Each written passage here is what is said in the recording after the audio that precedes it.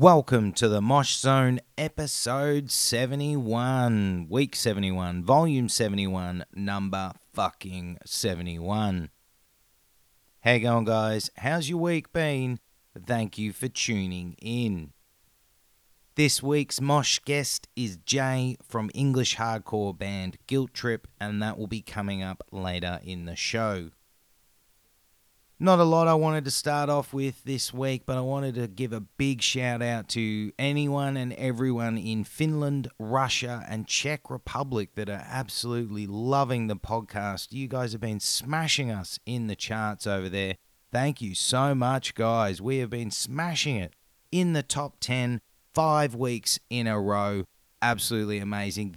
Thank you to everyone that's listening to it, sharing it, getting into it, vibing it, loving what we do. Mass shout out, much love, much respect, much appreciated to everyone in Finland, Czech Republic, and Russia for enjoying the Mosh Zone. We see you, we love you, we appreciate you.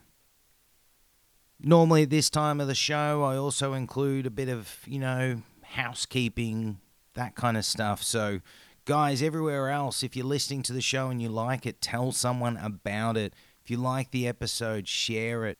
Get the content around to more listeners because with your help, this show grows. Also, if you want to be part of the Mosh Zone community, that is found on our Mosh Zone Facebook page. Don't forget to also give us a rating and a review on iTunes. Also, you can give us a rating and a review and a recommendation on Facebook.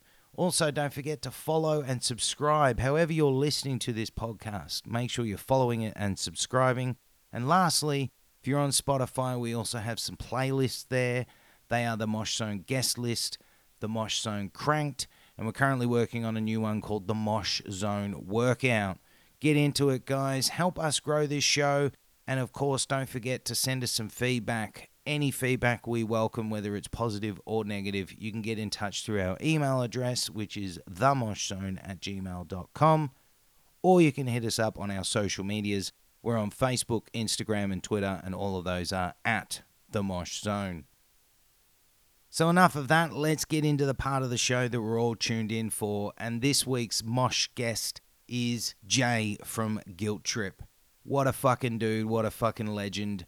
Jay, thank you so much. Much love, much respect, much appreciated. Really, really thankful that you're able to take some time out for me and the Mosh Zone. Great chat, very exciting and insightful chat. Find out more about Jay, but also the band.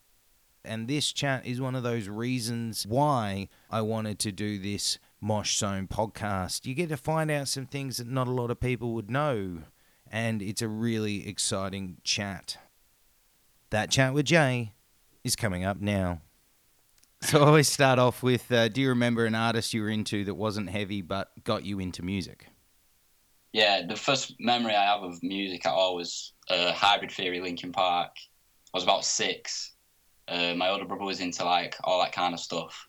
And I think he got it on like the day it came out, like the obviously the physical copy on CD. And that was just the first memory of music I have. I think it was Crawling was the first song that I feel like I obviously I heard things before that, but that's what my memory gives me. So were you a bit of a nu metal kid or a bit of a emo kid? Because anyone that's honest about Linkin Park, it was nu metal, but it was also pretty emo. I mean, I was a fan of it too, but it was pretty emo stuff. Yeah, well, he was like all about that, like Rage Against the Machine and Limp Bizkit too. So I think it was more like the sort of rap style of it because he was into like all the big rappers at the time. Like I think it was just, I mean, Tupac was a bit earlier on, but all that kind of stuff was his thing. So I think that's what appealed to him most. So you're a Manchester boy too, is that right? From birth? Yeah. So what was it like for you growing up in Manchester with music? Was it kind of diverse? Were a lot of kids into, the pop music and rap? Were there many alternative hardcore metal kids around? No, I didn't get into hardcore until I was maybe 17, 18. I'd literally never heard. I think Madball was the first hardcore I ever heard, and it don't feel like that long ago at all. Jeez. So it's kind of, Manchester obviously is that kind of music a bit of an outsider thing, is it then? No, it's actually really diverse, but because I'm from Oldham, so it's about 20 minutes out of Manchester.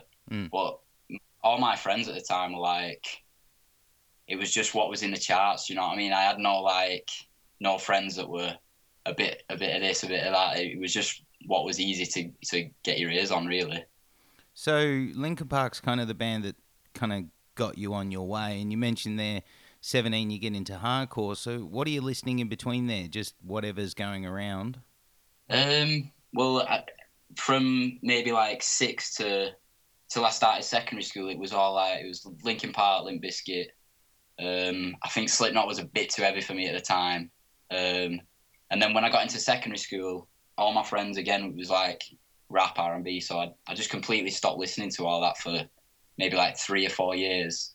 And I remember it was like like Akon and stuff like that. That was what I was into for like a few years until eventually I was like, I don't even like this stuff. I don't know why I'm pretending. And then it just took me back to Hybrid Theory again, go-to album. So what made the change to suddenly getting into the heavier stuff like Madball when you were 16, 17? Was it what you were going through at the time? Was it just you needed something with a bit more aggression? What brought you into hardcore? It was probably because like I'd been through the phase of like the charts and stuff, and obviously I didn't like it. So something about the metallic sound that these bands have was just drawing me back every time. So I think I thought I'll give Slipknot a go because they were always too heavy for me in the past. And then from there, because there weren't many kids at my school who were like into heavy music, there was one or two. And I remember my mate Liam, a lot of my like a lot of the bands I'm into now I credit to him because he was like one of the only guys in school that was into metal, and he'd like give me loads of bands to listen to, and that's really what kicked me off with it. What was your household like with music? I mean, was music played a lot? Was anyone playing an instrument in the house? Um, None of my family, my cousin's really good on with like music and stuff, but none of the rest of us have any sort of clue. None of us could play a guitar to save our lives, but Well, I don't. it was all like sorry. Guitar's a pretty hard instrument. I mean, anyone that Yeah, plays it, true, I'll give a lot true. of credit to. But yeah, my mum list. It was just like Gabrielle. Oh yeah, yeah, yeah. That's all I can put my mum listening to.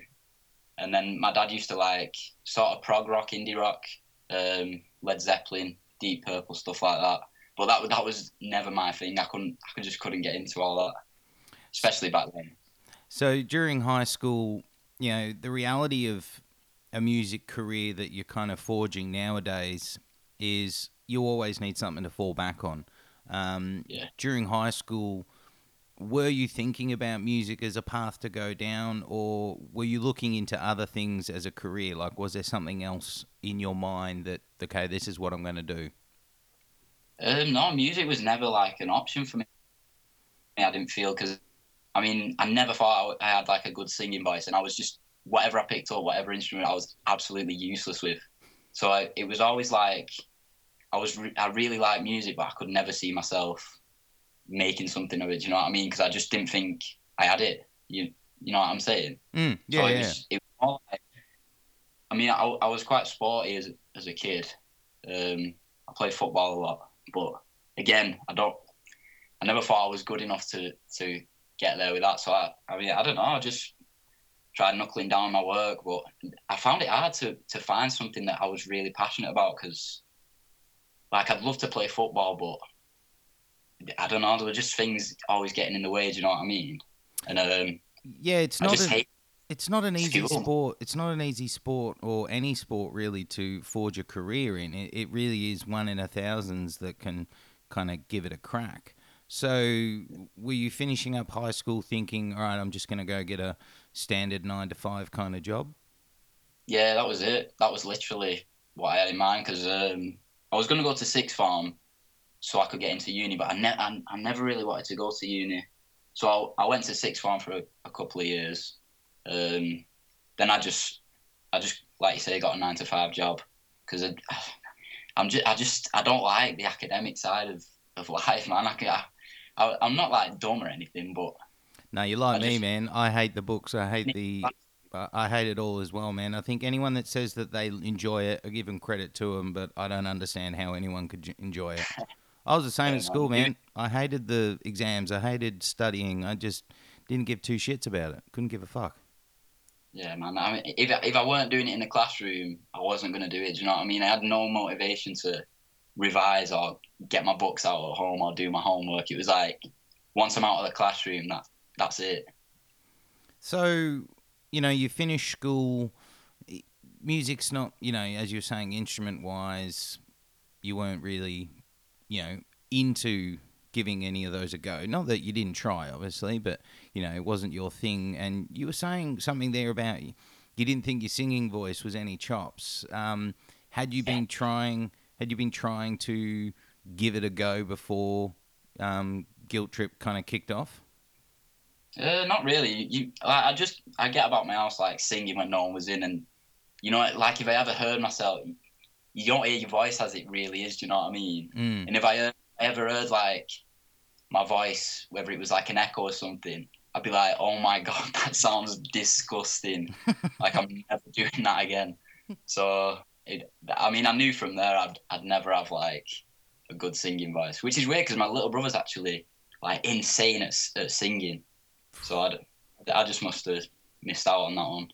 So, before Guilt Trip started, you're into the heavier side of things. Are you starting to get out to local shows? Was there a local kind of hardcore scene thriving at the time? Yeah, I think so. I mean, I can't even remember when my first show was. It wasn't like I wasn't stupid young or anything. Um, but I remember going and being like, this is way too violent for me. Like, I'm a pussy. I can't get in that pit or nothing. But um, after you sort of shake off the nerves and it's like really enjoyable. Do you know what I mean? Yeah, once you get in there and you kind of get past the shock element of the first few shows, it definitely feels, something that you can't not enjoy. Like you get there and Yeah, just the energy is just, insane. It's addictive. yeah, that's it. So Guilt Trip starts up, am I right, in about 2014, 2015? Yeah, well, the guy who plays guitar in our band, Jack, he was trying to start a band with the guy I mentioned before, Liam, because they were like the only two kids in the school that was into like metal or whatever. And for whatever reason, it didn't work out. And he was like, "We should start one." And I was like, "What? What the fuck? What am I gonna do?" And he was like, "You should learn to like scream or something."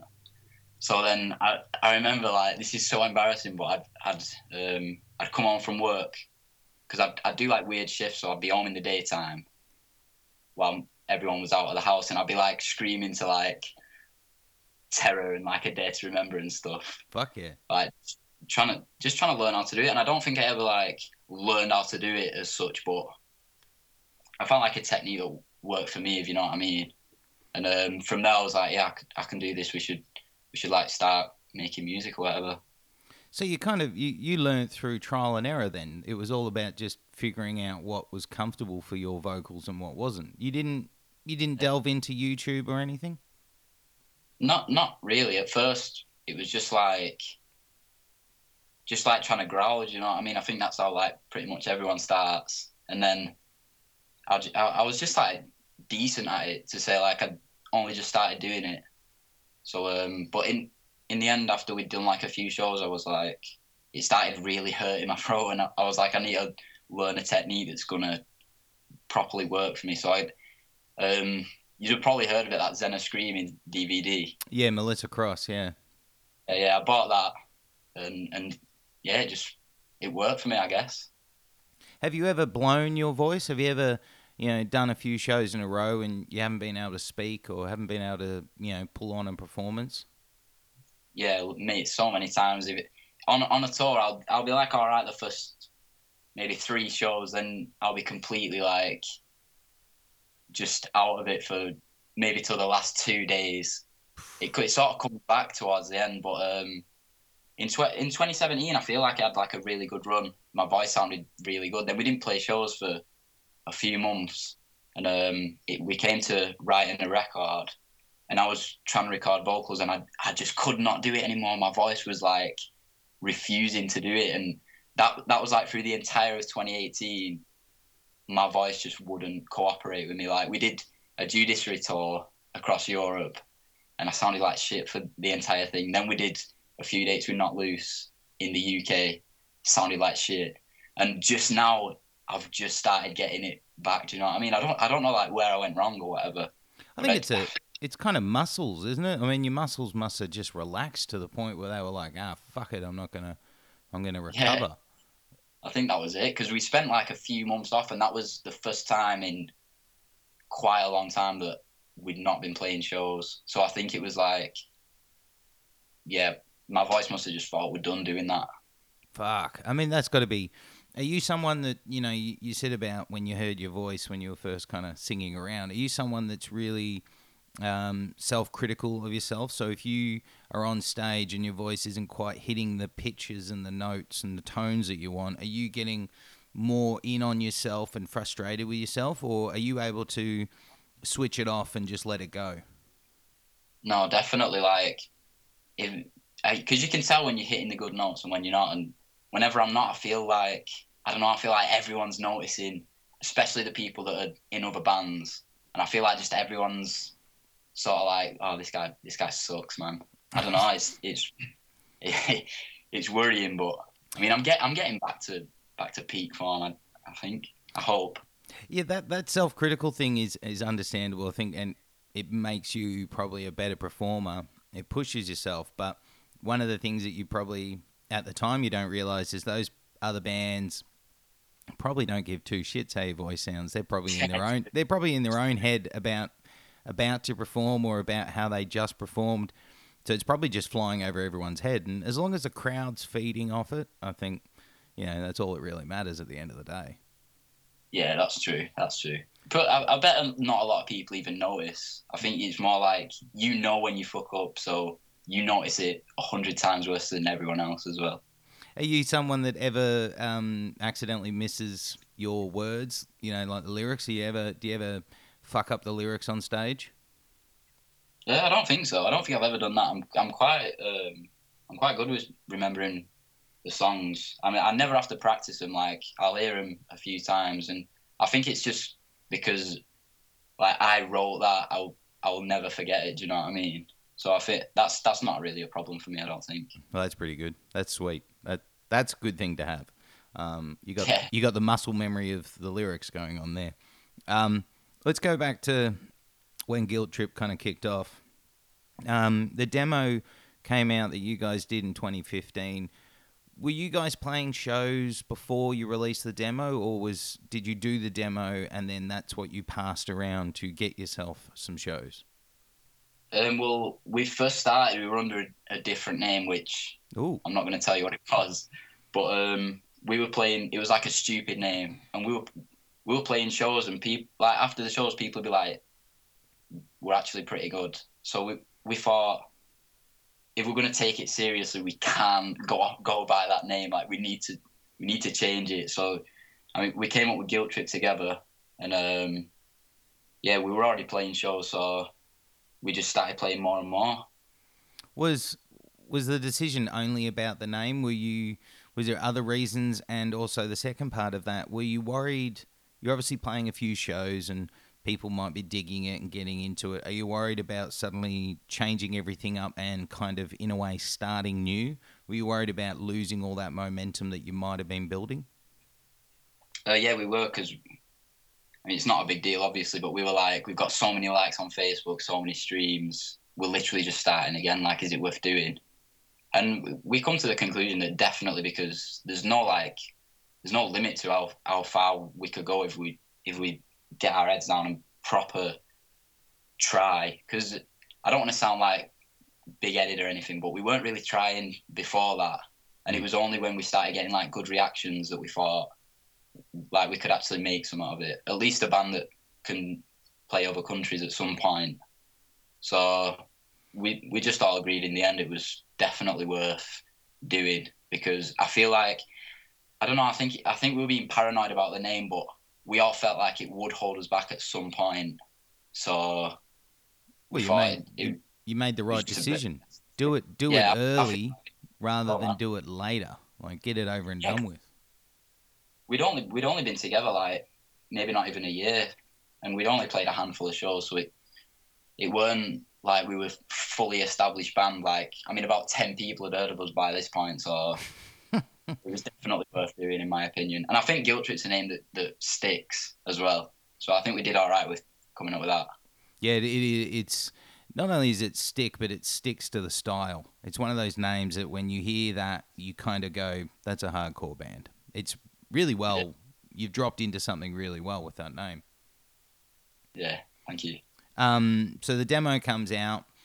Um, is that a way of kind of because anyone that really understands when you're starting out in a band, sometimes people say, "Yes, we'll give you a show, but what do you sound like?" And you need to give them something. You go, "Okay, this is what we sound like." Was that the whole basis behind the demo, or was it just like, Yeah, "Yeah, yeah. go"? That was it really because it was like it was rushed and it wasn't recorded like professionally or anything. It was sort of like just scraped together because we were like we need something to show people what we're going to sound like because a lot of people won't book you if you have no material because you could sound like anything. Do you know what I mean? Mm. So we need something, whether it's one, two, maybe three songs, just to show people what we're about, and we can just build from there. And how was the demo something that was only online, or was it something that were you handing out at shows? No, it was just purely online, just Bandcamp. I don't even think we were thinking about iTunes or Spotify or anything like that. It's just Bandcamp was the only place you could find it, I think. And what was it like for you guys in the first year or so of the band? Were you only playing local shows, or were you kind of getting around England and Scotland and stuff? Were you getting a few kind of shows around the place, or was it just local? Um, we played a few, like quite far. Well, it felt like quite far at the time, but mainly local shows. To be honest, we didn't start playing in Scotland or all the way in London till way later than that. Really, we might have played like the one or two small shows. And then you guys decide to release a debut album, Weight of Objection. Now, the question I've got there is, well, you laughed. Well, so you'll have to go into a bit of that. But also, why an album straight off? Why not an EP? Why not another couple of tracks? Why the full length? And what made you giggle? That's something you're gonna have to discuss. Because we have like because we removed that from like everything once Unrelenting Force came out. We just have like sort of a personal joke that like that the whole thing just completely sucked. But I don't think it was that bad. But we released it and we were like, this is this is terrible. Like, what have we done?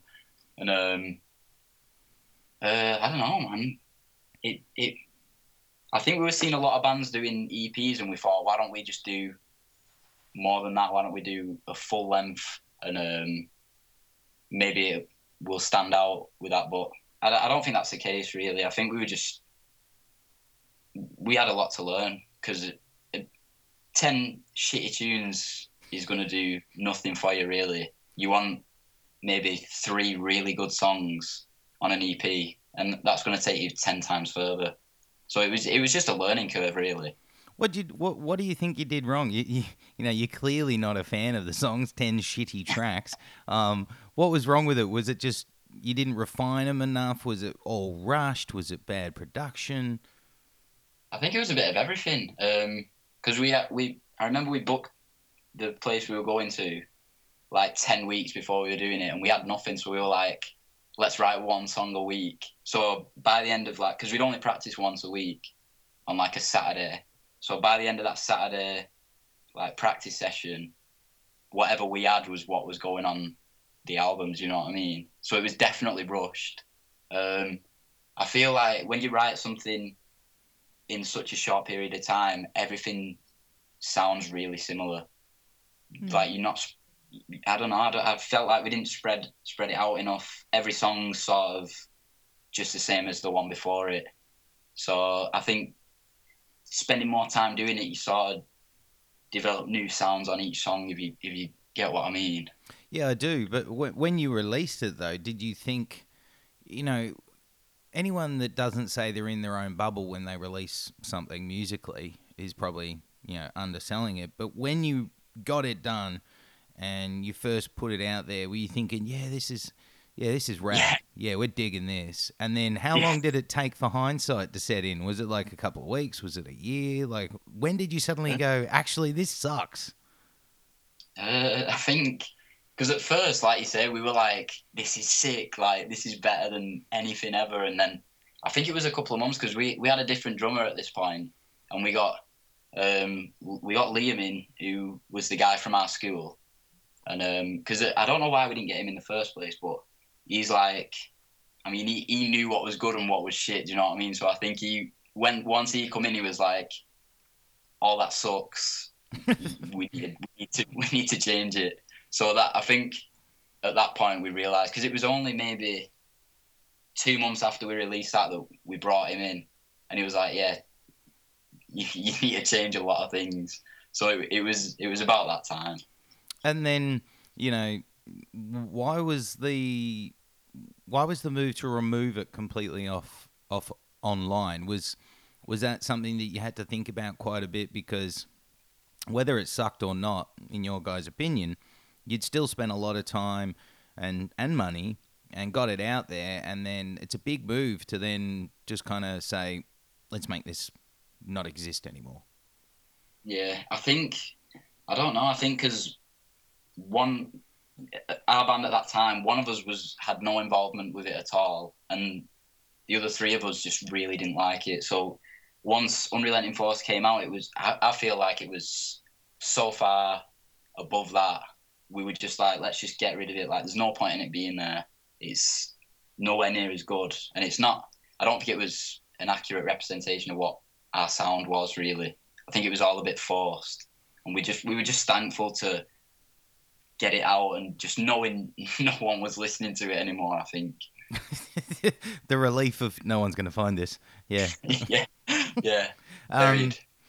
Now, in that period, you get a new band member in, Liam, you were saying, and, did that album help you get any shows, or was it just kind of bit stagnant at the time? You were just doing the same things. Nothing had really grown yet.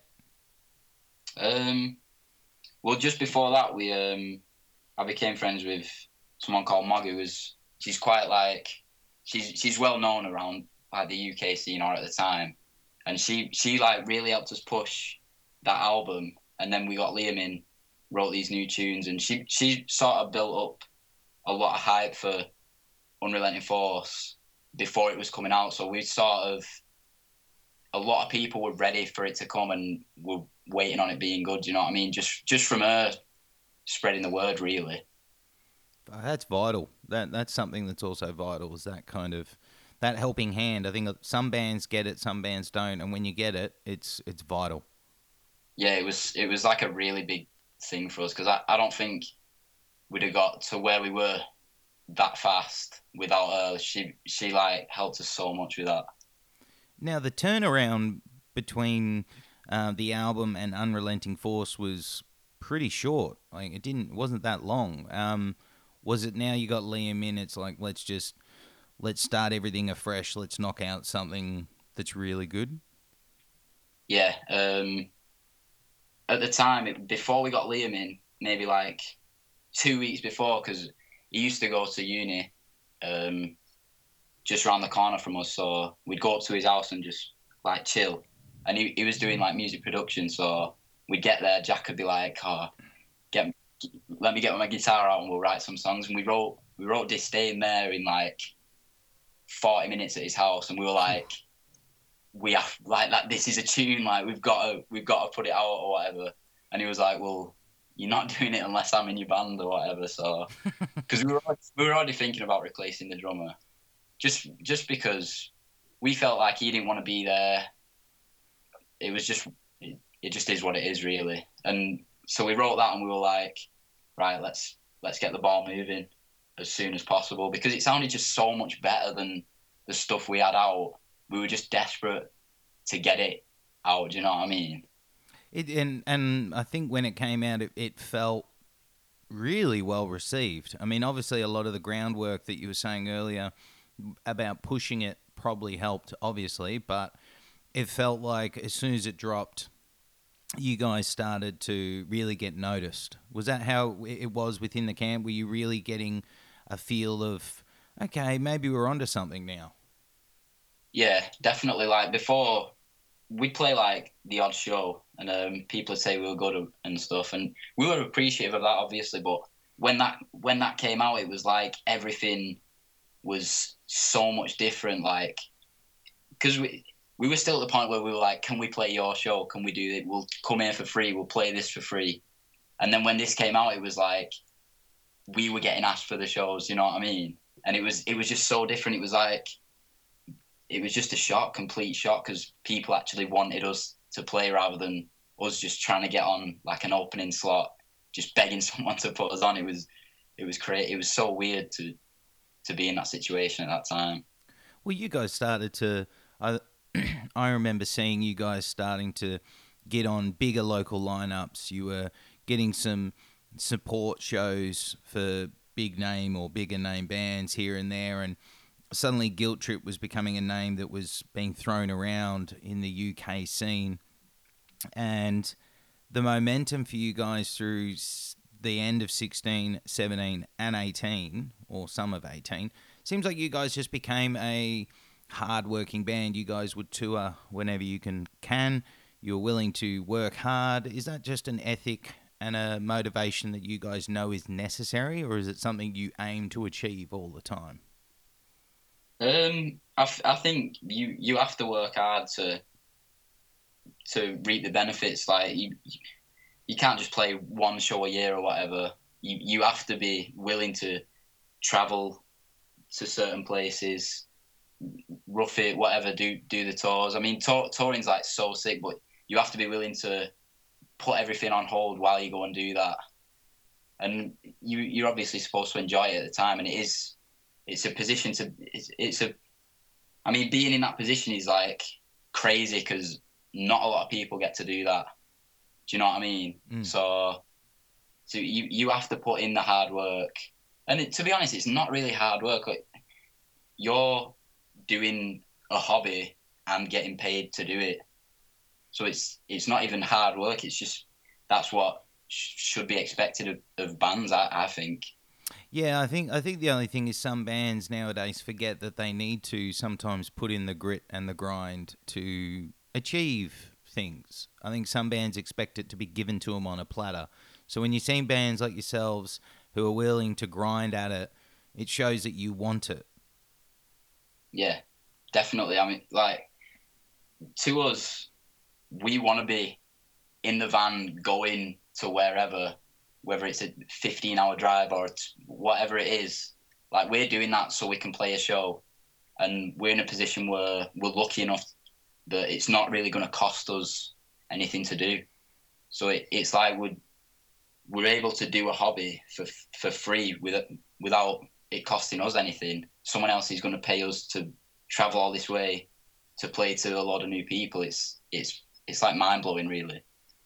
Now, what's at this time when Unrelenting Force came out and around then, the English hardcore scene was really in a revival period. It looked like there was a lot of bands coming out from England and Scotland, the UK scene, in a way of saying it.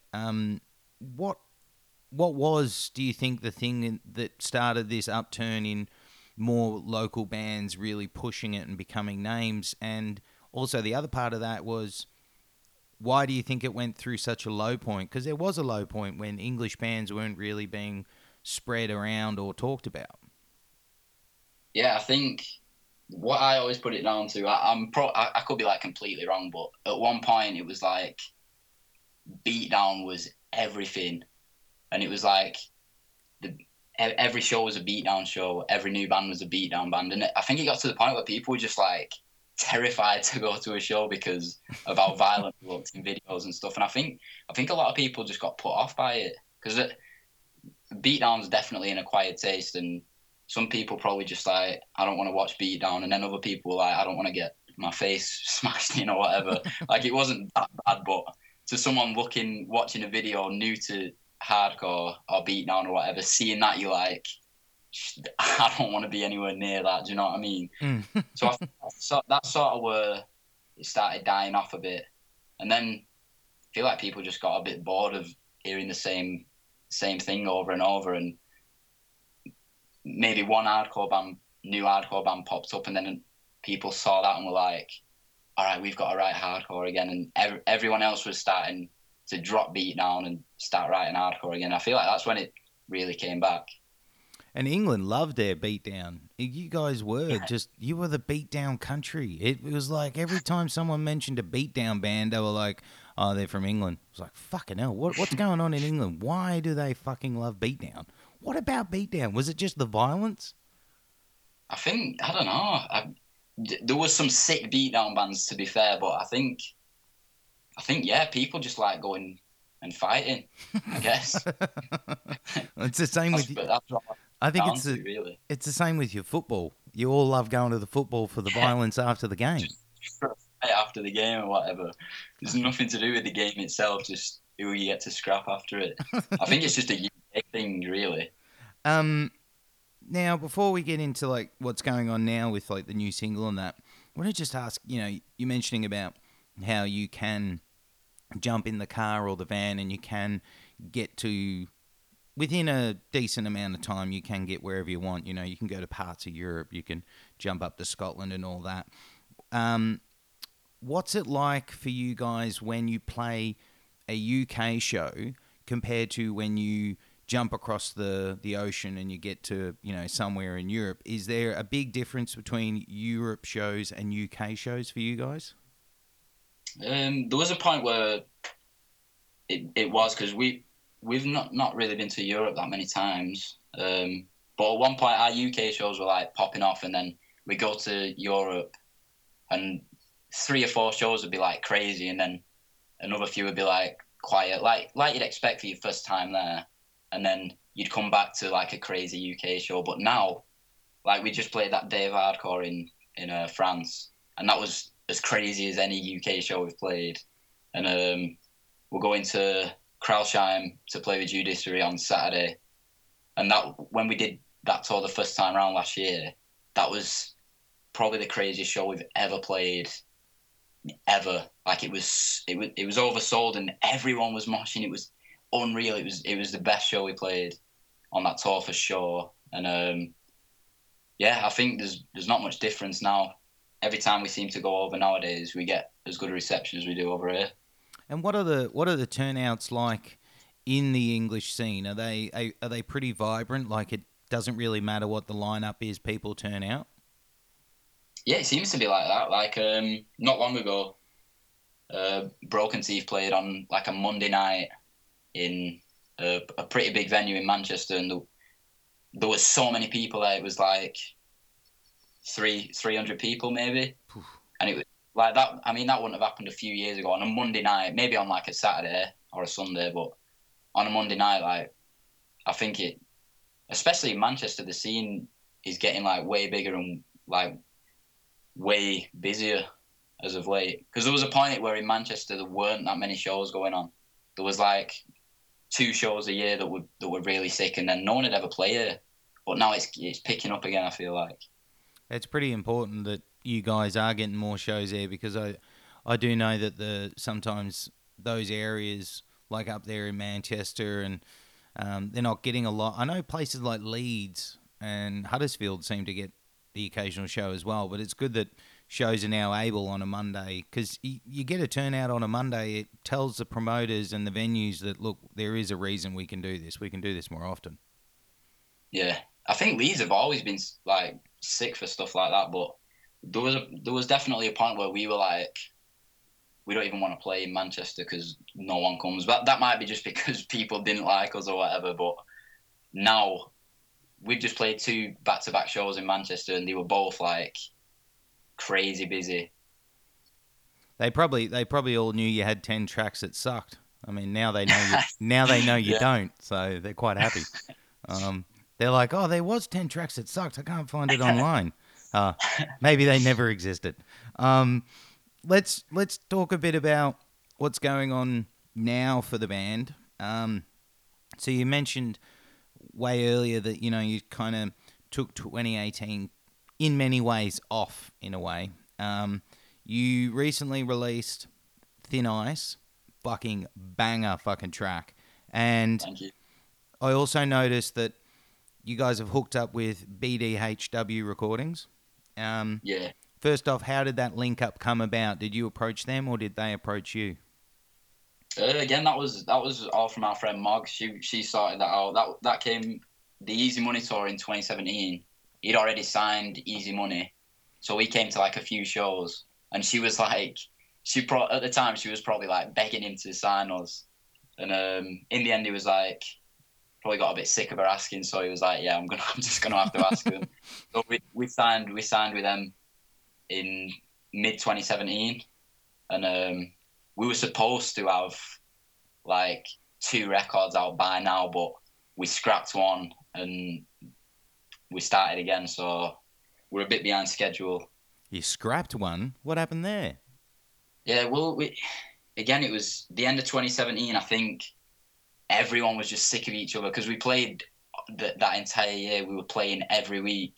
We played so many shows, and I think everyone just got sick of each other. Like, I didn't want to do it anymore because everyone was miserable on the tour. No one wanted to speak to each other.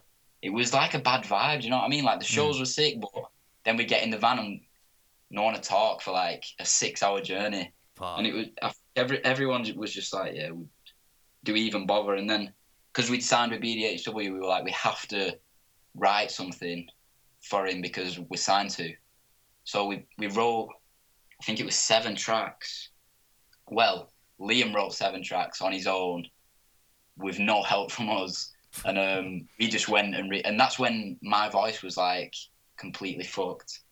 So we wrote it, we recorded it, and we at first we were like, yeah, it sounds all right. And then the more we listened to it, we were like, we can't release this.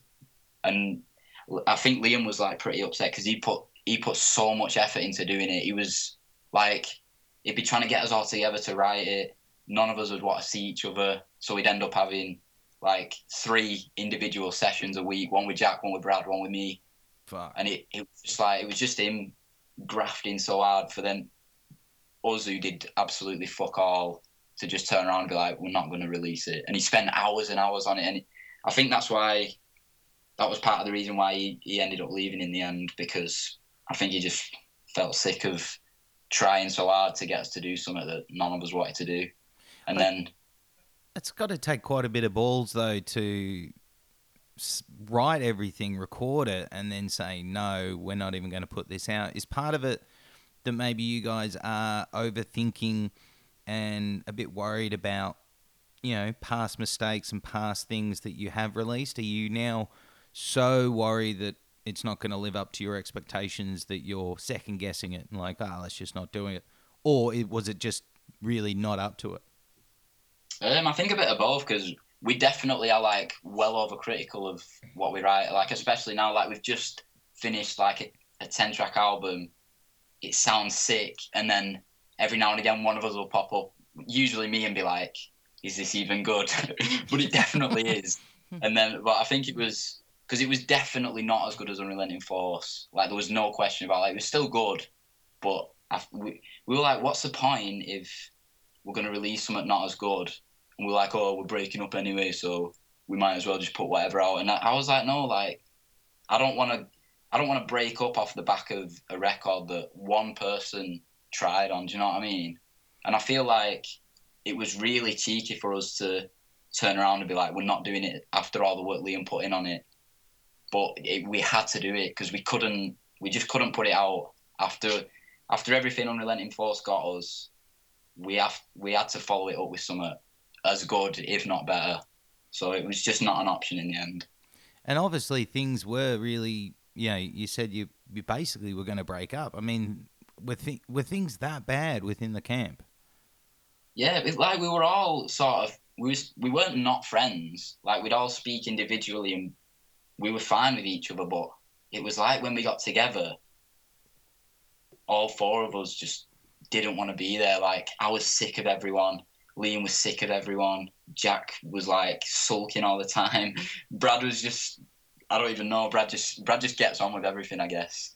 But it was definitely when we were having our one-on-ones, it was like fine, and then when we all got together, it just felt weird. I don't know what it was.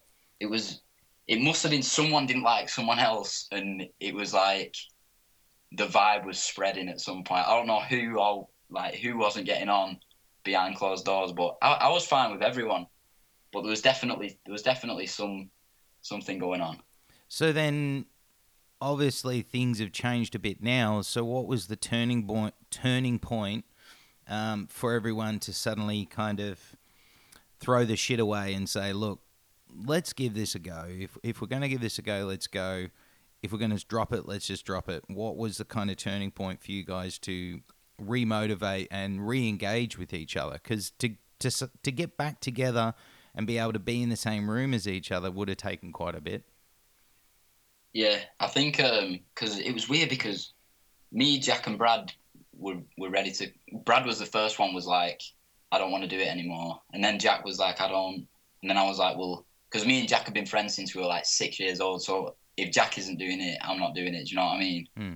And it was weird because when we finished that record that we ended up scrapping, Liam was the only one that was like, I don't think we should break up. Like, what's the point? We can accomplish like a lot more. We can play so many more shows, and that's what he wanted to do at the time. And then we did the Judiciary tour. We said we were going to scrap the record, and but on the actual tour, we were like, we actually enjoyed it, and we were like, should we carry on? And then when we got back, Liam was like, nah, I'm done now. Whoa. So we were like, all right. And we already had 4 days with Not Loose coming up, and there was no way we were going to drop that. So we were like, right, well, we have to play that. And Liam was like, yeah, I've already spoken to someone about filling in for you or whatever. So then we did that Not Loose tour, and it was actually like really sick. We all enjoyed it. We all got on with each other. And because it was Tom, our drummer now, who filled in for us. And I don't know, it's just a good vibe, I guess. And it just made us fall back in love with what we were doing. It's a bit weird. Sometimes those things are unexplainable, but it sounds like, the fire was lit again. And a question I've got was, how was the reaction from the label when they obviously knew you had an album written and recorded, and then you told them, actually, fuck it, we don't want to release this? Well, because we sent it to him and he listened to it, and at the time he was like, "Oh yeah, it's good." And then it was one night on the actual tour that me and Jack spoke, and we were like, "We're gonna have to tell him we don't want to do it." So we messaged. Well, Jack messaged him and was like, "We're not gonna go ahead with him with the record. Like, give us so much time, and we'll come back with something like 10 times as good. Like, I promise or whatever." And he was like, "Yeah, I thought it sucked. To be fair, I thought it was shit." So we were like, "Oh, all right." So I think he took it well because I feel like he knew we could write something really good. And he said when I first heard that, like, I was really disappointed. So I'm glad you've decided to stick with it, because I don't think timing's an issue with him. I think he just wants the right record to come out when it does, rather than rush something. So he was actually really understanding about it. God, that's got to be a fucking relief. But also, you probably wished he had actually said something earlier. Like, Yeah, but I don't know. It's hard to tell someone what they've done is bad. yeah, true. Yeah. I feel like he felt a bit sorry for us, and I don't know, maybe in the coming weeks he might have brought it up, but maybe he was relieved that we brought it up before he had to. Yeah, he probably was actually. Yeah. Um. So there's a bit of energy back in the band. There's a new drummer, and you then obviously go back in, as you said, to record a new album. Obviously, with the release of Thin Ice, you're happy with what you've written this time. Yeah, definitely. Like there's there's a few songs on the record that I think are like way better than the others. I think they're all really good, but Thin Ice being one of them. Like I think that's the best song like we've ever written.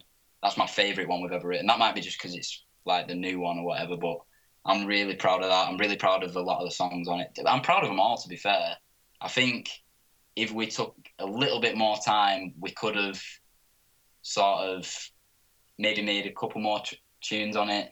But I think 10 tracks is long enough, and they are all really good. I'm just like well overcritical, I guess. I think 10 tracks is a good number. I mean, you can sometimes maybe have too much, so kind of like 10 tracks is all killer, no filler. I mean, if you don't want to throw in an extra couple of tracks and them not be as good. Yeah, definitely.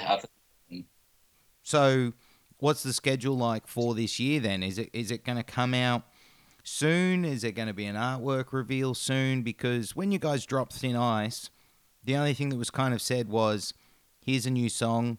It's on BDHW. That's kind of all that was said. So is there more progress behind the scenes? Is it kind of going to be revealed all soon? Yeah, it's really close. I don't know a date. I know rough. It's going to be in the next 2 or 3 months. Ooh. We've just got to finalize everything, but it's ready. It's there, ready to go. We've got the artwork. I think we might release another song early with like a date for it to actually drop, or we might just put the date out with the artwork or whatever. But everything's ready. We're just waiting on, because we want all the vinyl pressings, everything to be ready for the release rather than have to do pre-orders, I think. And vinyls take like 12 weeks to do. Yeah. So we want to show we've got them and then release it. So it's so close. Ooh, that's what I like to fucking hear. That's what I like to fucking hear. New music, yeah. Bring it, buddy. Bring it. Give it. Want more. How has the reaction been to the single? Yeah, like actually really good. We knew the song was good, but we were. There's obviously always that bit of worry where you're like, oh, what if everyone fucking hates it or whatever. But I've not seen any negative comments about it. Everyone seems to like it. I'm super proud of it. Everyone in the band's really proud of it. Yeah, all positive. Not one. I've not seen anyone say it's bad. So probably there'll be people in the group chats like, "Oh, fuck these guys! This tune's fucking shit or whatever." But in reality, I've not seen anything bad. I've seen one guy put on the video that I like suck live or whatever. Oh. But it's whatever. There's always got to be one though. There's always got to be one. Yeah, true. It's probably just someone who doesn't like me, and they're like, "Oh, fuck this guy." Or he's just jealous, and he's like, "Oh, this will get him. I'm just going to tell him he sucks." Yeah, fucking. So this year, obviously, there'll be a release. What else is going on for you guys? Is it going to be pedal to the metal? Is it just going to be touring as much as you can? Are you going to try and get more Europe shows? Are you going to look to maybe jump across to America? Like, what's in the gears for this year? I know we're pretty much at the halfway point of the year, but what's the go for the next year-ish?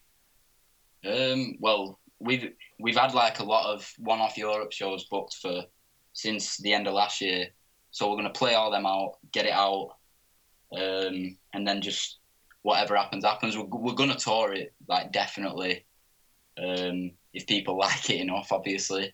But we're going to tour it, then we'll just see. And wherever anyone wants us to be, we'll probably be there. Fuck yeah, we'll get your ass to Australia. You got one here.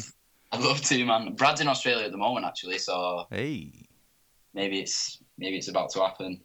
Yeah, well, Australia needs more hardcore tours, so I don't give a fuck. Just get us over here. Like, bring Malevolence with you. I need them boys down here too. Yeah, all right. And Broken Teeth. You three, get over here. Oh yeah, for sure, man. Broken Teeth. Wanted to ask you. Really, first off, just gotta say, really excited to see this album come out. Excited to see the next chapter for you guys, and it's really good to hear that you guys kind of have the motivation back. So that's fucking. As a fan, I got to say that's good. That's what we want. Gonna kind of switch gears now and talk about some things with the industry and lyrics and things. So, One thing All I got right. to ask you is, when it comes to writing lyrics, you said how you're very self-critical when it comes to performances and the sound of your voice. What's it like for you when it comes to writing lyrics? Is it something that you take a lot of time with? Is it something that you constantly rewrite and correct along the way, or is it a very easy process for you? Yeah, it's really not easy. I I'll write and then I'll read it back and be like what the fuck am I on about? This is bullshit. Completely like cringe, whatever. But like I look back at Unrelenting Force and I listen to the words and I'm like, no, you shouldn't have said that. But on this one, it was more like I just wanted everything to sound like aggressive. I didn't want any like, didn't want it to sound like I was bitching or like sad about anything. I just wanted it to be like aggressive, whatever. Like I think there's a level of cringe you can go to as long as it's catchy. So Mm. there's obviously a bit of cringe in there, but I feel like it's catchy, and I'm happy with 90% of the lyrics on this one. I'll probably look back and hate it in like a year or so, but at the moment, I feel like this is definitely like the best sort of I've written, and I feel like I'm getting a lot better at writing. Um, but yeah, it's because I did English A level, so I thought I'd be like killer at writing lyrics, but it's like the hardest thing for me ever. But I'm getting there. I'm getting there. Well, it's not easy because part of the thing is, once you say, "Yep, that's the song," that song is then on tape. It's you know, it's done. You can't go back and re-edit it. Once it's recorded, it's recorded. Yeah, so it's got to be right. You've got to be happy with it. Otherwise, you feel like an idiot. I'm sure no one listens and like reads into the lyrics and are like, oh, cringe, like what? But you like being overcritical. You definitely think people are like laughing about it or whatever. But it is what it is. You're never gonna like something you've done way down the line. You're always gonna look back and be like, oh, that wasn't as good as it is now. But it's all part of the learning curve, isn't it? Like it's all a process. You get better and better the more you do it. So I'm at this moment, I'm happy with how I'm writing, and I think I'll only get better. Yeah, fuck yeah, man. And Thin Ice is just a sign of it. Yeah, yeah. I think Yeah, and I mean, at first I was like, I mean, it's all aggressive and stuff, and it's like I'm not gonna do any of that in real life. Like I'm a pussy, but it sounds sick, so fuck it. It can go in there. yeah, it sounds sick. Um, you mentioned a bit earlier about someone leaving a negative you know shit talk on your Yeah, thing. One thing nowadays which bands have to navigate is social media. It's an unfortunate it's an unfortunate evil that bands need to have. You know, yeah. you have to stay on there. You have to give people content. You have to engage with your fans, and it's a big, powerful tool. But it can also be a negative side. Is being in a hardcore band from Manchester? Do you have people that just belittle and have goes at you on social media, or do you find that it's pretty simple for you guys to navigate?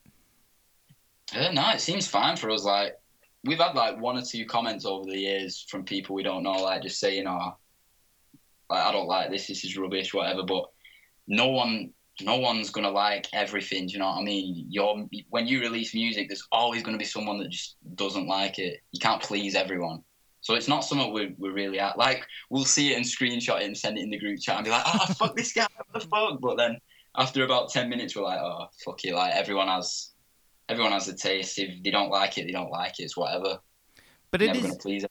but it is a bit weird that people take time out of their day and think that it is necessary to leave that comment. It's that kind of thing I was brought up with. If you got nothing good to say, don't say anything at all. But it seems people seem to have forgotten that with social media now. Yeah, I've always thought that, like, especially with hardcore bands, like, I mean, some hardcore bands are really big or whatever, but the majority of them are like, they're like a decent size. They'll pull like a fair amount of people, but they're not like huge bands. Like, they're gonna see what you're saying about them, and you, you're just gonna either upset someone for like no reason other than the fact you like a dick, or you're just gonna look stupid. I feel like whenever I see someone say like this band's shit, I just think like you're a dick. Yeah. So I mean, I think there's just no point, and I think people just do it to seem edgy. You know what I mean? Like, oh, Mm. I'm not afraid to say what I think. Like, I'll say this band sucks. What? Like, who cares, man? Don't listen to them. There's Yeah. no need to say it. Just don't listen to them. Why don't instead of writing a negative comment about a band you don't like, you write a positive one about a band you do like? Fuck yeah. Exactly. Yeah. Couldn't have said it better myself, man. Like, yes.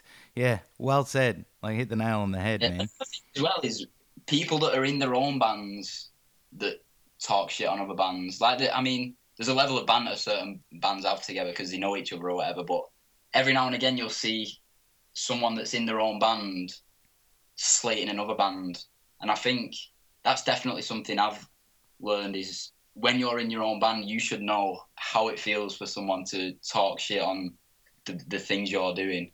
So you should know better than to be writing them things like it. I don't know. I think it's sad as fuck, but people are weird, aren't they? So Yeah, and I think it's quite important kind of that there is a sense of community still. I mean, part of what drew me to hardcore so much was that, everyone, no matter race, gender, background, whatever, they can come together and vibe on the same thing. They can get along on the same thing.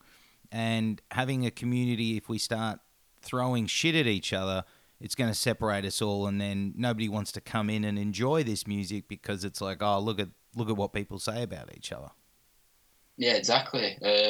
Like at the end of the day, the music isn't like a huge thing. There's a lot of people that like it, but in the grand scheme of things, it's like a small genre, really, in comparison to like pop music and chart music and stuff.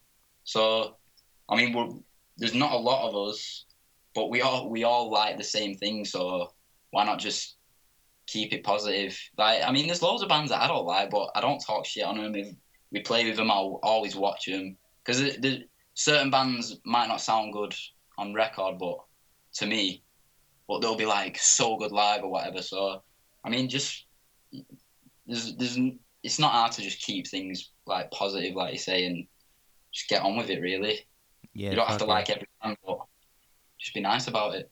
Yeah, exactly, brother. Exactly. Um, Last couple of things to talk about, and then we'll get ready to wrap things up. And one is, you're a band that from the offset has really been in the streaming and downloading environment that's going on. But you're also a hardcore band, so vinyl is something that's important that for fans. It's something that they dig. Um, Yeah, is it hard being in a band nowadays for you? Do you find that you kind of have to balance things because sometimes people don't want physical copies, but then if you don't do enough physical copies, people complain. But it's also important that you have it online because not everyone uses iTunes. Some people only use Spotify. Is it a really hard and difficult time being in a band? no, I don't think so. We've never had CDs, and every time we play in Europe, everyone asks for a CD, but no one's like a dick about it. We're like, no, sorry, we don't have them. They'll be like, oh, bring them next time. So it's definitely something we'll look into. We did vinyl on the last record, and it sold really well. We'll do it again on this one. Um, as soon as we release something though, it goes on Spotify, iTunes, and Bandcamp. So I just think it's you've got to put it on there so people can get to it easy. Because that's the thing. If your music isn't easy to get to, then not a lot of people are going to hear it. You've got to be on there ready for when people are willing to listen to you. And yeah, the physical copies are obviously important too because some people do like listening to it on the vinyl or the CD or cassette. We did cassettes on Weight of Objection, I think. But yeah, we'll stick with doing physicals and just keeping it online as much as we can.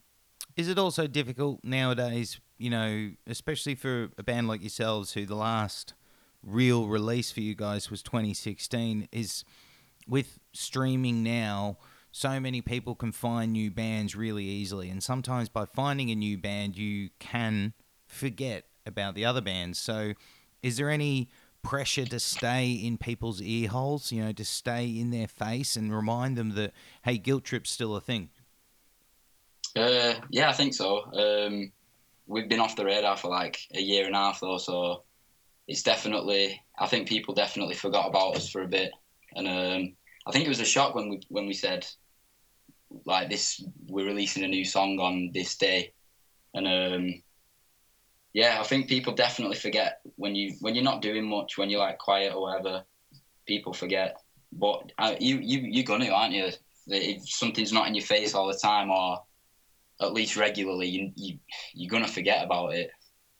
It's an unfortunate reality, but you guys are back on the scene, and playing shows as well is something that always helps remind people as well. Even if they don't go to the show, they see the poster and they go, "Oh yeah, fuck yeah," and then they go back. Yeah, like you can stay relevant without releasing music. Like you can release music once every 3 years, but if you're constantly touring and playing shows, you're always going to be relevant. Like not Loose didn't release anything for what, like 2 years, Yeah, and they're like one of the most relevant like bands at the moment, and they've only just released something new, but they've been relevant that whole time just through working hard, touring everywhere constantly. So it's not always about the music that you release; it's about just staying on the radar by playing shows. fuck yeah, and it is important to do. Now, the last question I've got is, we talked about pit violence earlier, beat down. Um, it's something that nowadays is heavily criticised by some factions. They say shows have become too violent, and that no one can just go to a show nowadays. If you go to a show, you got to know that this is going to happen. Do you think it's really that much of an issue, mosh pits, or do you think it's just part and parcel of going to a hardcore show? Is it sometimes the pit gets into a frenzy, and if you don't want to be in the frenzy, just step away from it? Yeah, I mean, I don't see a problem. I think like obviously sometimes people get carried away, but when there's so many people in a small room swinging their arms at each other, at some point someone's going to get upset. But I don't think it's a problem. I think a lot of the time there's never like something crazy that happens. Someone gets like it really badly hurt. Like it's happened once or twice, and I think it's just unfortunate, really. But yeah, I think that's what it's about, innit? It's about the pit and the energy and enjoying the time you have there. Like, yeah, you might get bruised or you might punch someone by accident and have like a little scrap or whatever, but it's not a big deal at the end of the day. You just got to be a man about it. You shake hands, get over it, forget about it. It's just the way it is. Yeah, and exactly. If you don't want to be near it, there's plenty of other spots to stand where you won't be near it. So, yeah. Exactly. Like if you're gonna kick off because someone hits you by mistake, then you shouldn't be stood there. You should be somewhere where you can't get it because you're obviously, I don't know, you've obviously got a short temper. You should be taking that into consideration. You don't want to go to a show and fucking ruin it for everyone because I don't know, you just can't get over the fact someone hit you with their arm at some point. You've just got to take that into consideration. And if you're going to kick off, then just stay as far away from it as you can. Yeah. Yeah, spot on. And it's also, like you said, it's part and parcel of the show. It's what makes going to shows so much fun, and it is what makes playing a show so much fun for bands, is Yeah, seeing that energy, seeing that vibrant crowd go off. I mean, if you're playing a show and the crowd's just standing there with their arms crossed, you don't want to see that. That's fucking, exactly. that's shit. Now, Yeah, I think to be fair, I think you've got to give get what you give. Like if you're fucking swinging around, crowd killing everyone, someone's gonna put one on you at some point, and you've got to accept that because you're gonna be pissing a lot of people off if you're doing that like to an extent. So you've got to be prepared to take a dig if you're handing them out as well. yeah, fuck yeah. Yeah, exactly, man. Um, now, Jay, what we're going to do here is the final segment. Now, this segment is called Pick Your Poison. Now, what we're going to do here is everyone's going to get to know a little bit more about you and what really you like and what you don't like. So what I do here is I give you two options. and you pick your favorite of the two. All right. Okay, now some are going to be easy, some are going to be hard. All right. Okay. Would you rather a pizza or a burger? Pizza. Okay. Would you rather Chinese takeaway or Indian takeaway? Oh, Indian all day. Indian is the best cuisine that the world has to offer, man, for sure. Would you rather a beer or a whiskey? I can't drink beer, whiskey, because if you know when you get so drunk off something, you can't drink it again. So whiskey for sure. If I touch beer, I'll be sick everywhere. Mayo or brown sauce? Oh, brown sauce, mayo. I'm not a mayo guy. Cooking at home or dining out? Dining out, I'm way too lazy to be cooking. Watch a movie at the cinema or watch the movie on your couch? The cinema is like a good experience, but just being on your couch, chilling, that's nothing beats that, I don't think. Now, this one, I asked this, and I know you live in England, so it's going to be an interesting response. Would you rather the beach or the snow? Oh, the beach. Fuck the snow, man. I don't like snow. No, it's too cold here. If I had a choice, I'd live somewhere hot and beachy for sure. Cat or dog? Oh no, I've got to go with cat. I've had a cat for like 8 years, so I've got to go cat. PlayStation or Xbox? PlayStation, definitely. Batman or Superman? They both suck, to be honest. Batman, just because that one film was sick. Dark Knight, whatever it was. Terminator or Predator?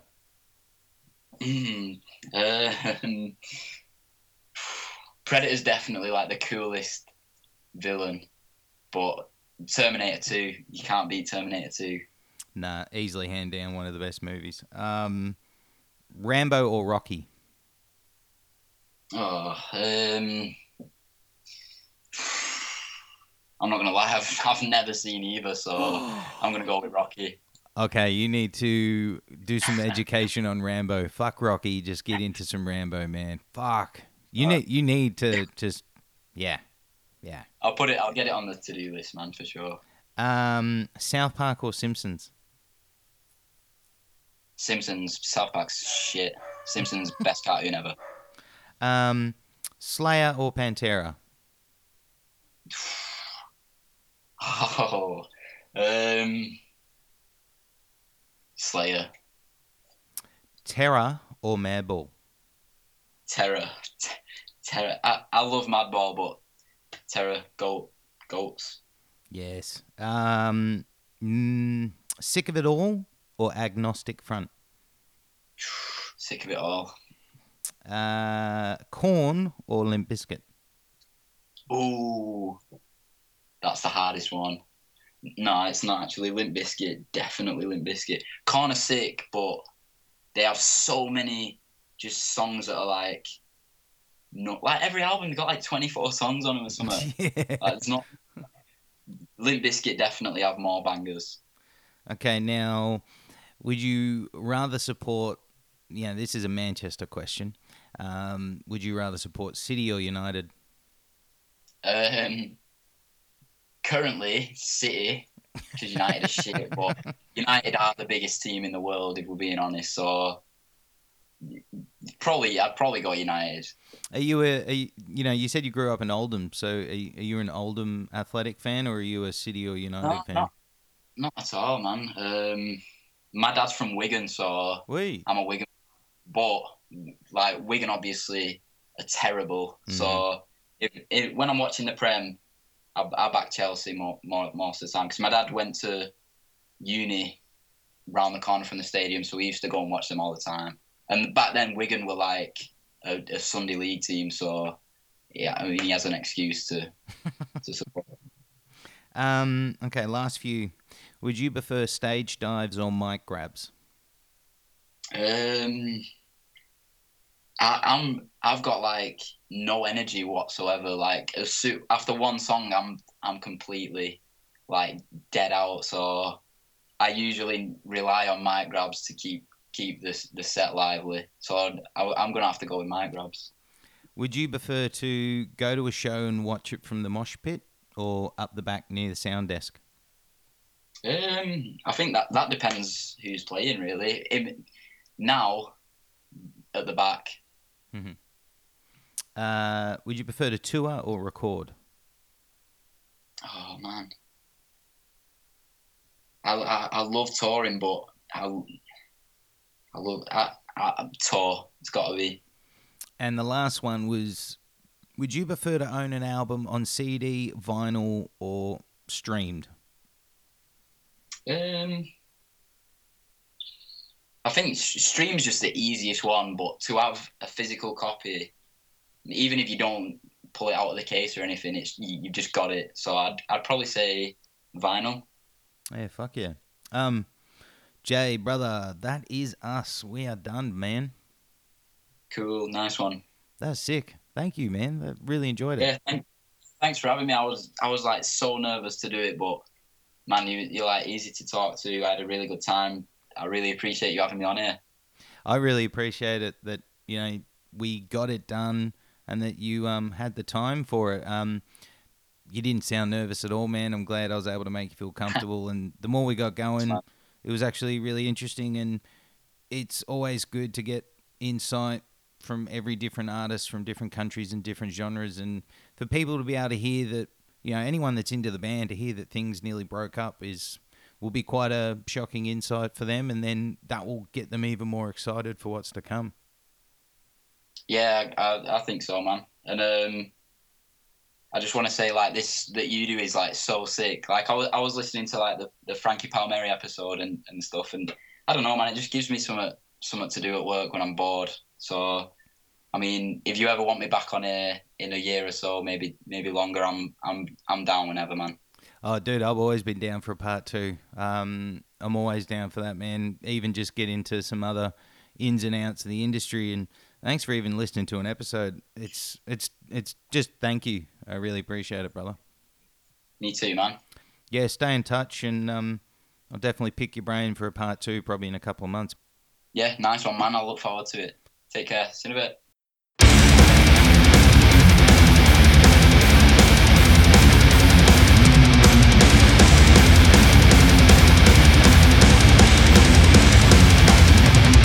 You walk up in ice, cold stepping in a frozen void. Let the pain sink from your existence. I'm the demon that taunts your existence. I'm the virus inside of your system.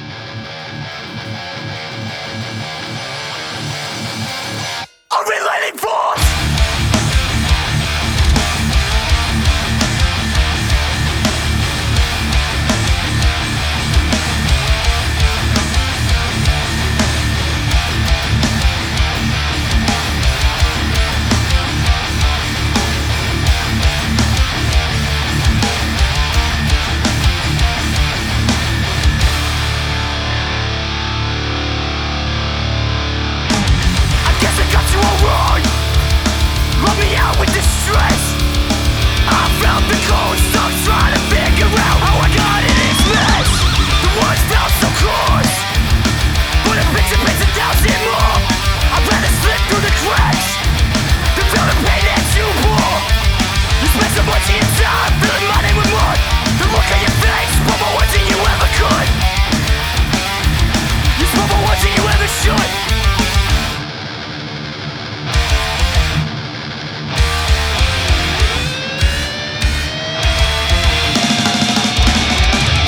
The second builds inside of me. This side of hatred makes it hard for me to sing. It's so hard. It's so hard to breathe. I'm about to fall. I watch my world be destroyed. You lost sight of the truth, so let your existence play through your sanctified void.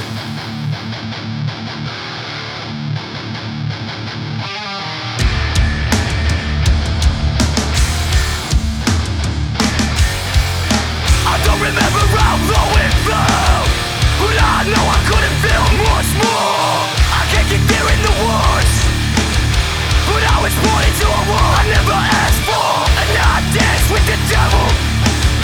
But my sins ripped through me like knives. It's hard to breathe when my conscience still craves a different life.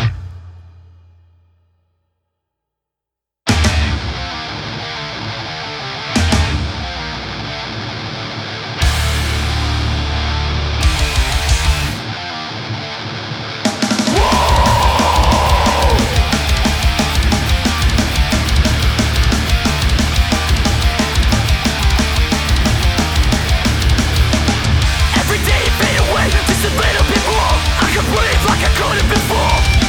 Split my soul in two, but at the end of the day, you need me more than I need you. Yeah. More than I need you.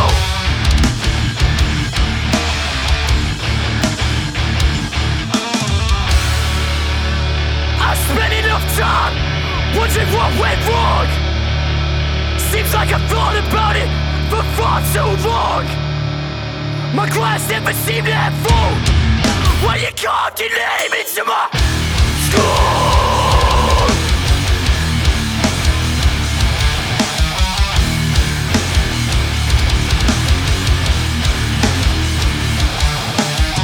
I'll never forget the nights I'd lie wide awake, praying for the world to wish me away.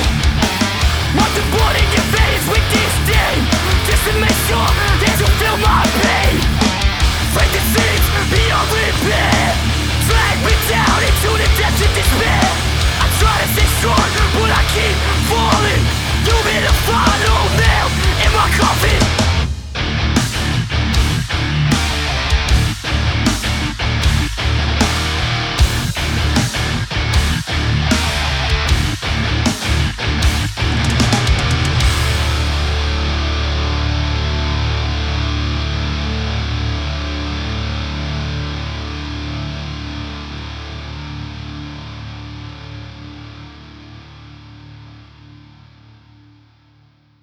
So that was my chat with Jay from Guilt Trip. And at the end there, you heard the band's track Thin Ice, which is their most recent single. And you also heard two songs from their EP Unrelenting Force. You heard the title track and you also heard Disdain. This is the time of the show where I say to you guys, if you enjoyed that chat, if you enjoyed the music, if you want to show some support for Jay and Guilt Trip, make sure you get online. Make sure you delve into their big cartel. Maybe look into eBay if you might be able to find a vinyl. Whatever you got to do, make sure you support one of the best, hottest, hardworking English hardcore bands. I also really recommend you get into these guys because they will blow up really soon. So get into them now so you can say you're a part of them when they were just starting. Thank you again, Jay. Much love, much respect, much appreciated, dude, and look forward to doing a part 2 very, very soon. So that's it. That's the Mosh Zone episode 71 done, dusted, all wrapped up, locked away for this week. Guys, if you're a first-time listener, thank you for tuning in. I hope you come back over future weeks on future episodes. If If you're a regular listener, thank you as always for tuning in and hope you come back in future weeks. This time of the show is when I remind you that we need your help to get out to more listeners. So if you've got a few moments this week and you enjoyed this episode, share it on your social medias. Also, tell everyone you know about the Mosh Zone. Help us out. Help us grow this Mosh Zone community. Also, at this time of the show, I need to remind you that if you want to find Mosh news and Mosh reviews, we have it all on our website and social medias. Our website is www.themoshzone.com. Our social medias are all at The Mosh Zone, and you can find us on Facebook, Instagram, and Twitter. Also, don't forget, you can also get in touch through our email address, which is themoshzone@gmail.com. Get in touch, guys. Help us grow this Mosh Zone community. There's not much else to talk about. That is all of my rambling done. Thank you for tuning in. Have a great week. Stay safe. Open the pit.